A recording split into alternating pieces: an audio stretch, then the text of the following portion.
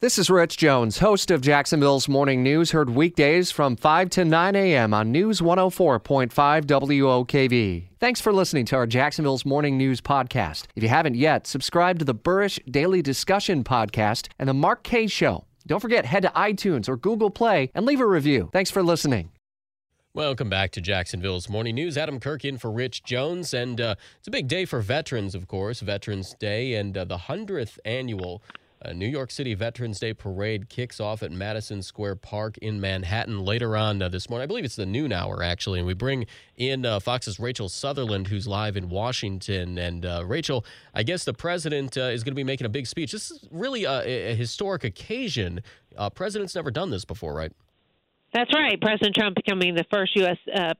sitting president to attend this annual event in New York City. It is a huge parade, about 25,000 participants, and he will be, as you mentioned, giving some remarks there.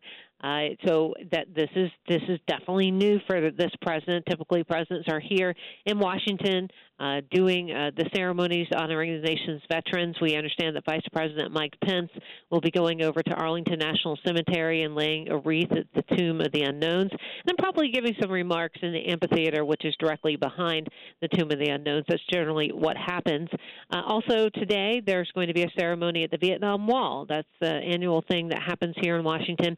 Oftentimes you see people with parchment paper trying to rub out a name off the wall, one that might mean something to them. The wall's typically lined with flowers.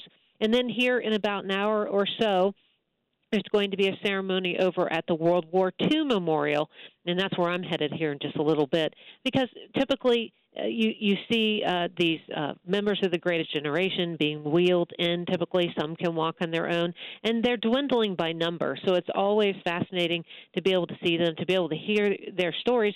They're usually willing to talk, and many of them I've talked to have been pretty sharp, too.